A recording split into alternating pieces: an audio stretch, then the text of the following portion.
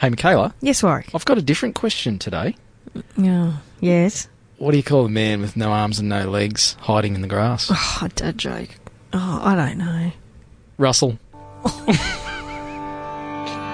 Welcome to the Tradies Business Show, helping you get off the tools and into true business ownership, so you can spend more time doing the things that matter most. Now, here are your hosts, Warwick Bidwell and Michaela Clark. And welcome to another episode of the Tradies Business Show. Believe me, I hope this gets better than the opener. Should we put a ban on dad jokes for you for the year? That would severely limit my content if I wasn't allowed to use dad jokes. I heard a shocker today, but I can't remember it. I'm one of those people that can never remember jokes. Well, neither can I. I know one joke. So I was really impressed when I thought of that one. Wow. And that's only because I've got a client called Russell and it made me think of that. Oh, dear, oh, dear. Anyway, g'day, listeners. Great to have you with us again for another episode. We're going to talk about rebooting clients today. So it's something that, you know, in our businesses, Michaela, I had a conversation with someone the other day and they were talking about all these big strategies and ideas and how they're going, like they're thinking about how they're going to make megabucks in their business, how they're going to get another 20 grand a month in revenue or whatever it is. It was big chunky stuff.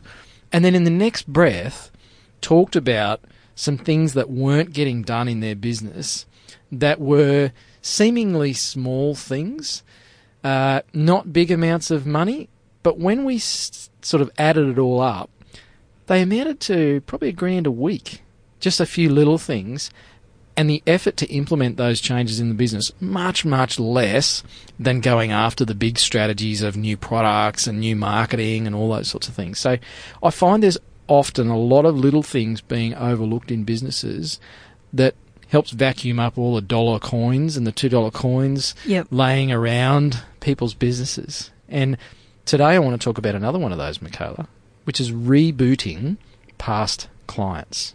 Right, getting them back. Yeah, get them to come back. Fancy that. Yes.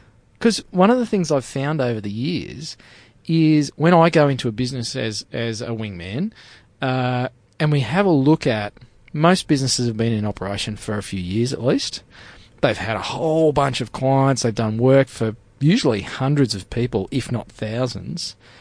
And the percentage of businesses that are still talking to all of those previous clients is single digits. Yep. Like, nobody goes back and talks to them again. Do the job, send the invoice, get paid, see you later. And that's literally how it gets left. Now, sometimes there's a database of those clients, and in actual fact, a lot of businesses these days use a bit of technology. So if they're using an electronic bookkeeping system, often they've got customer details in there, but they don't do anything with it. So they're sitting on this gold mine of past clients that, unless you're a funeral director, possibly there's going to be some repeat business out of them. There's another dad joke for you. But, you know, think of a business, plumber, electrician. Well, builders probably, you know, it's one of those ones where there's not a high frequency of repeat custom, but I don't know, someone might want an extra cupboard put in, or there may be opportunities there. Well, it's referrals as well. Yep, referrals. You know, if you've done a good job for them, they may be getting asking who done it all the time, so some kind of hit back with that customer can just refresh them and all that kind of stuff. And what's good about these reboot or client reactivation strategies, that's a bit official, reactivation, isn't it? That's a fancy word. Is that they're often low cost, easy to implement, and can have a really great return. Yep, absolutely. So should we come up with some suggestions? I think so. For our listeners? Yeah. Okay. Are you going to do that, or am I? We should probably tell them how to reboot their clients, shouldn't we? Yes. Well, the first step is you need to have them in some sort of a database. Yeah. Now, that could be as rudimentary as a bunch of printed invoices filed away somewhere, or job cards. I'm usually met with groans and slumped shoulders when I suggest that tradies go back through their handwritten job cards and get all of those names, addresses, and maybe email addresses if you've got them into some sort of electronic database. But that would be your first step, because that's going to make it a lot easier for you to reactivate these past clients. And if you're not doing that, that I think should be your number one priority this year, is somehow making sure that you have got a customer database, you're using it, and it's updating. Yeah. So from now on, if you're still doing handwritten job cards and invoices and stuff, do yourself a favour, stop doing that and get some sort of electronic system. Honestly, an electronic bookkeeping package like Xero, MyOp, QuickBooks, probably the main ones. Invoice Sasu, to go. Yep, there are so many out there, and they cost bugger all compared to the amount of time that you are chewing up by doing stuff by hand and buying paper and carbon copy books and all that sort of stuff. You do away with all of that. But the power is obviously having all of that data at your fingertips. So get all those names into a database of some sort. And then one of the strategies is just start sending people emails. Everyone loves getting emailed, don't they, Michaela? Yeah. And I hear all the time, email is dead. People get so many emails, blah, blah, blah. But it is still the most effective way to get in front of your customers cheaply and effectively. So, yeah, only 20% may open up your emails. If it's more, great. Mm-hmm. But that's still 20% of people that are looking at your information, which is often better than a newspaper ad and things anyway. So, and it's easy to do, it's regular, and if you're giving them valuable content, whether it's, about a special that you're going to have coming up or, free quotes or sessions or whatever you're going to do, as well as providing some information about trends or the latest products or new techniques or whatever, it's a really effective way to communicate.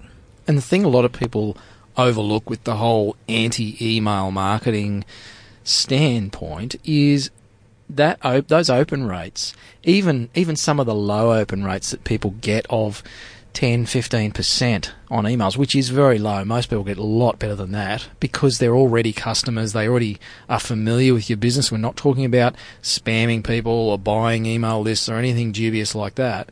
But those open rates are much, much higher than you would see with your click-through rates for Google campaigns or even Facebook campaigns, which are really great strategies to be running these days. Email still kills them all for open rates. So more people as a percentage will look at your emails.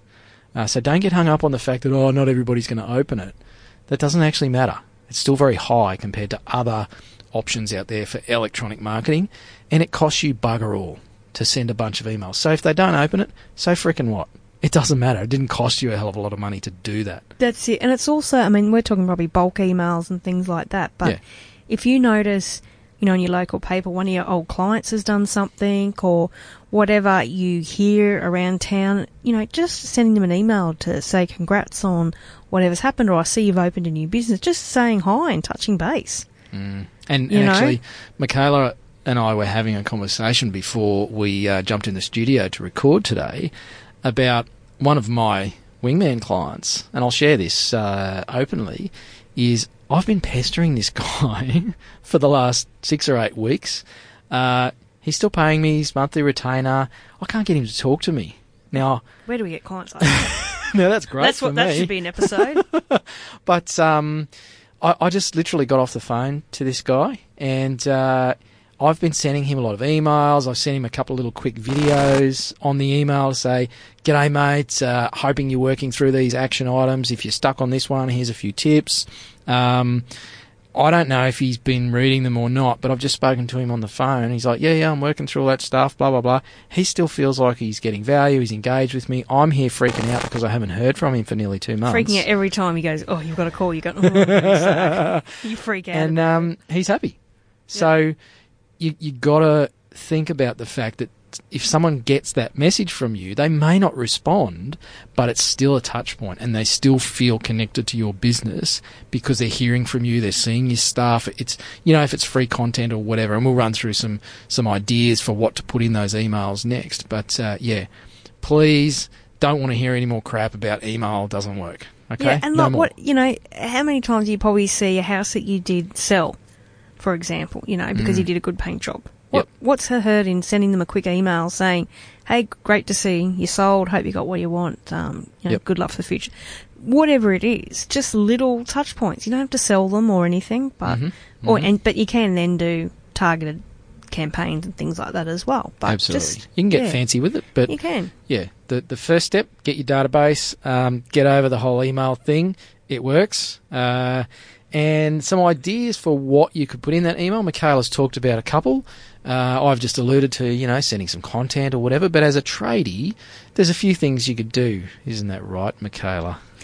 Yeah, there is. So we've mentioned about some content, of course. So, talking about trends and maybe new stuff that you've got, new products, new ways of doing it, all sorts of trend things and things like that. New Year specials, or taking specials around certain times of the years, like Mother's Day or Valentine's Day, Easter. Have a bit of fun and target some of your specials and things to those old clients as well. Yep. And as Michaela said, have a bit of fun with it. Don't be so... I see a lot of people try and be too professional or fancy or, wordy. They try and be really formal with the emails and the content that they send. Just be you.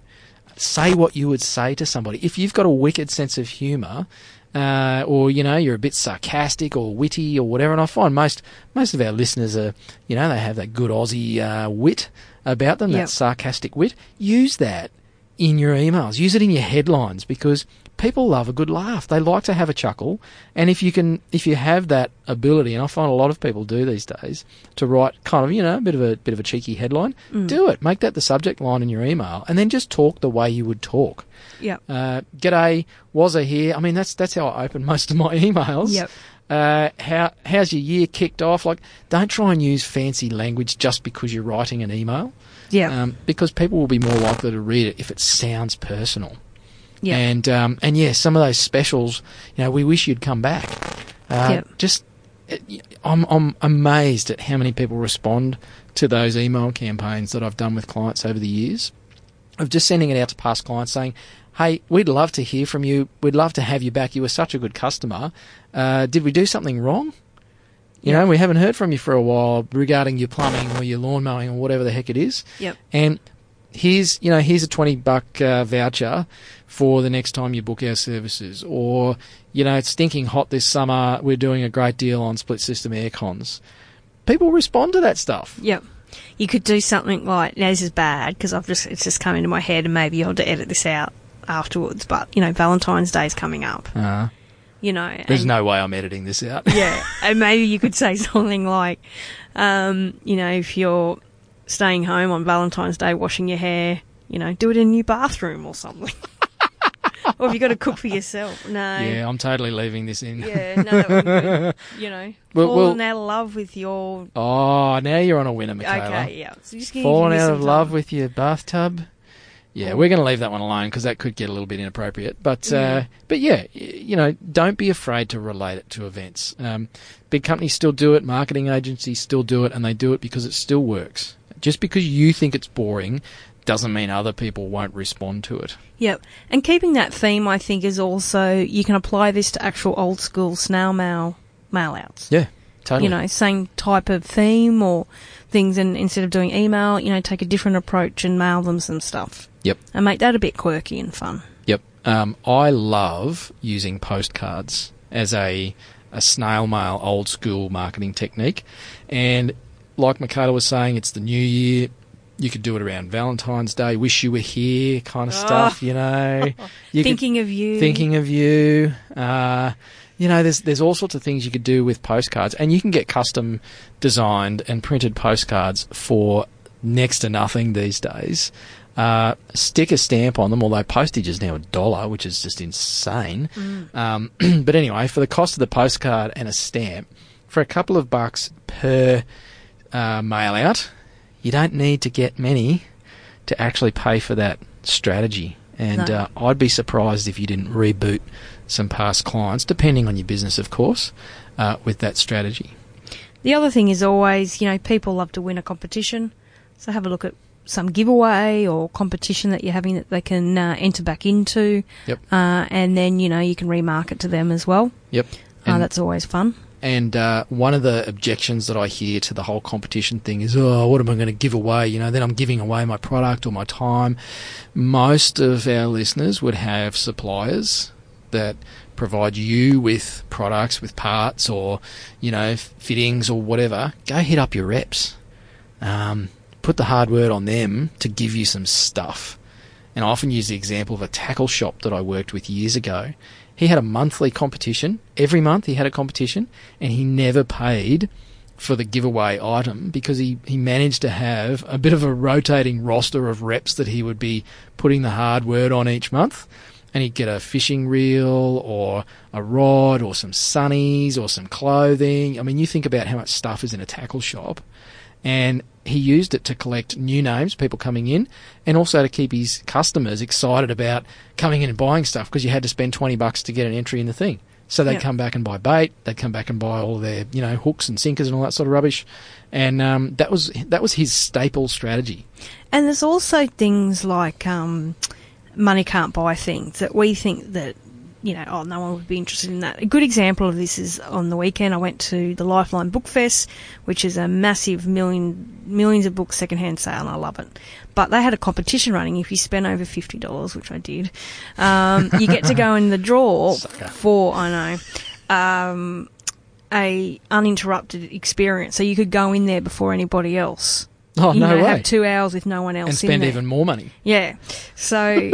you know, it could be something like a free design something, or I don't know, a money can't buy that you may have access to. So it wouldn't actually cost you anything, but, you know, getting 2 hours at the book fest with no one else before it opens their doors, like that's a money can't buy prize, but it costs them nothing. Actually, it will make them more money. Yeah. Yeah. You know, so just think outside the box a little bit, you know, and I'm sure, like you said, suppliers and stuff that you've maybe never used and things customers didn't want after you'd bought them or something, anything like that. People will people will love that kind of stuff. Yep. The opportunity to win some free stuff. You're not asking them to, you know, name their firstborn after you, but all they've got to do is choose you over somebody else next time they need something done. So really, this is just a reminder that, hey, we're still here, we're still in business. Remember how we did that plumbing for you a year ago, or we fixed your car 7 months ago? Well, we'd love to have you back. So it's just getting back in front of their face, because we're all so busy and distracted and wired up with social media and everything that we've got lots of other businesses putting their stuff in front of us all the time. It's easy to forget about who we dealt with to get our aircon fixed 12 months ago. And that's right. And also, if you were lazy and perhaps collecting email addresses from the last few years, you know, customers, if you're sending that out, you're gaining new updated information on them as well. Yep. So that's the other thing to remember. The other thing that you can do is also, you know, a bit larger marketing incentives, perhaps. And introduce them, you know, for our top whatever clients, or come back and start spending, you know, you can take them to a corporate box or something like an event or something like that, where you can, you know, get the commitment first before you outlay the money for these big things, you know. Get your top 20 clients, and once you've got them that have spent over a certain amount, then you buy, you know, a corporate box or whatever it is. Exactly. So you reboot those people, get them spending the money with you again, and then you go and lash out on the thing that you've promised them. That's right. Or get, you know, your existing customers to spend more. You know, trying the same thing, but just rebooting their spending habits with you. That's right.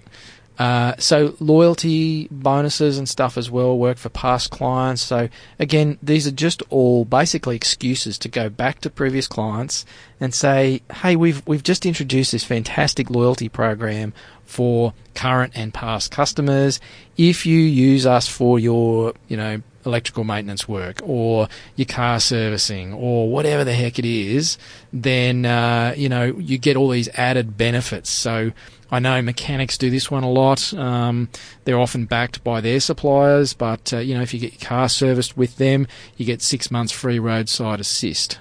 All sorts of things like that don't necessarily have to cost you as the trade business a ton of money, if any. But those sorts of loyalty programs or member discounts, like, hey, become a member of our frequent buyers club, whatever the heck you want to call it for your business, we'll give you these added benefits if you use us for these services. Yeah, and we had a previous episode with a customer called H2O Plumbing. which was an award-winning local plumber. He actually had a membership community where they got priority service and other things. Yeah, so that's yeah. a whole new way of looking at it too, is like memberships. Another good thing is also looking at perhaps a customer event or expo or open house or something that can draw people in, maybe not necessarily to buy, but again giving them some value through an exhibit or things like that. Yep, it's just re-establishing the connection. And we hear countless stories about how people have reconnected via social media with someone that they went to school with, or uni, or trade school, or they used to go fishing with when they lived up north, or whatever the hell it is. But, there's these mediums available to reconnect with people. We're just doing the same with our customers. And so running those events, doing these offers, it's just a way to reconnect with people who obviously chose you before for a reason, and presumably they were happy with your product or service, and it's just reminding them that you're still here and actually inviting them to come back, and often people will. The other thing is, if they've gone to another supplier, well, you don't know if they're happy. You don't know if that supplier can't keep up with that amount of work anymore. Yep. Maybe that supplier's not available. So it's really important to not write them off, even if they've said, oh no, we're using someone else now or whatever. That's right. Just go back. You never know. The other thing, we did an episode with Libby and... Oh, yeah. Wayne and Libby Marsh from Beaumont Tiles. Yeah, and it was talking about how to develop a good supplier relationship. Yeah. So perhaps trying to increase your supplier referrals by doing some kind of supplier appreciation event, whether it's having a few beers or taking them out for something, but actually getting back into having a good relationship with your suppliers. And I know they really were about, it's all about communication. If we have people that do what they say on time and let us know what's going on, that's all they need for a really good referral, and of course doing a good job. So have a look at the suppliers that you can perhaps help to build a better relationship with this year, and just, spend more time touching base with them, spend more time having some chats when you go in, and really trying to build those relationships. I was just trying to find the I know, episode I was number. just trying to... So Michaela's padding that out while I'm madly looking through our past 100 or so episodes. But we did interview Wayne and Libby as a real tradie story in episode 36, which was kind of their story about them getting into being a supplier, and I just can't find the one where we talked about suppliers, but it's in our back catalogue around episode 45 to 50 or something, but go back and have a listen to that, because they run through some tips around basically what makes a good relationship between why would a supplier actually refer business to you. So it's kind of working in reverse to what we've just been talking about. That's it. So that's about as many as I can think of. What about you? Yeah. No, they're the main ones. A lot it all really hinges on building that database up. So if there's one thing, and that's kind of a bit of theme for us this year, Michaela, but if there was one thing I would say about rebooting your past customers is, if you've got that database, start leveraging it. And if you don't, get the damn database. You've got to get those names, addresses and email addresses into a database, because that is gold, and you can really start to leverage that to make sure you keep people engaged with your business. Anyway, hopefully that's something you can put in place and go away and action this week. I would love to hear your feedback about that. If you've got any stories or more ideas for us, if you've got suggestions, go hit us on the Facebook page, Tradies Business Show, or via the website, tradiesbusinessshow.com. That's it. And if you're also after some more marketing ideas, we've also got on our new website a little checklist of 99 marketing ideas for tradies. So we don't think you can do all of them, but they may just help you refresh some of these reboot strategies as well. So that's at tradiesbusinessshow.com. Cool. And until next time. Bye. You've been listening to the Tradies Business Show with Warwick Bidwell and Michaela Clark. Want to get off the tools and into true business ownership? Find out how at tradiesbusinessshow.com.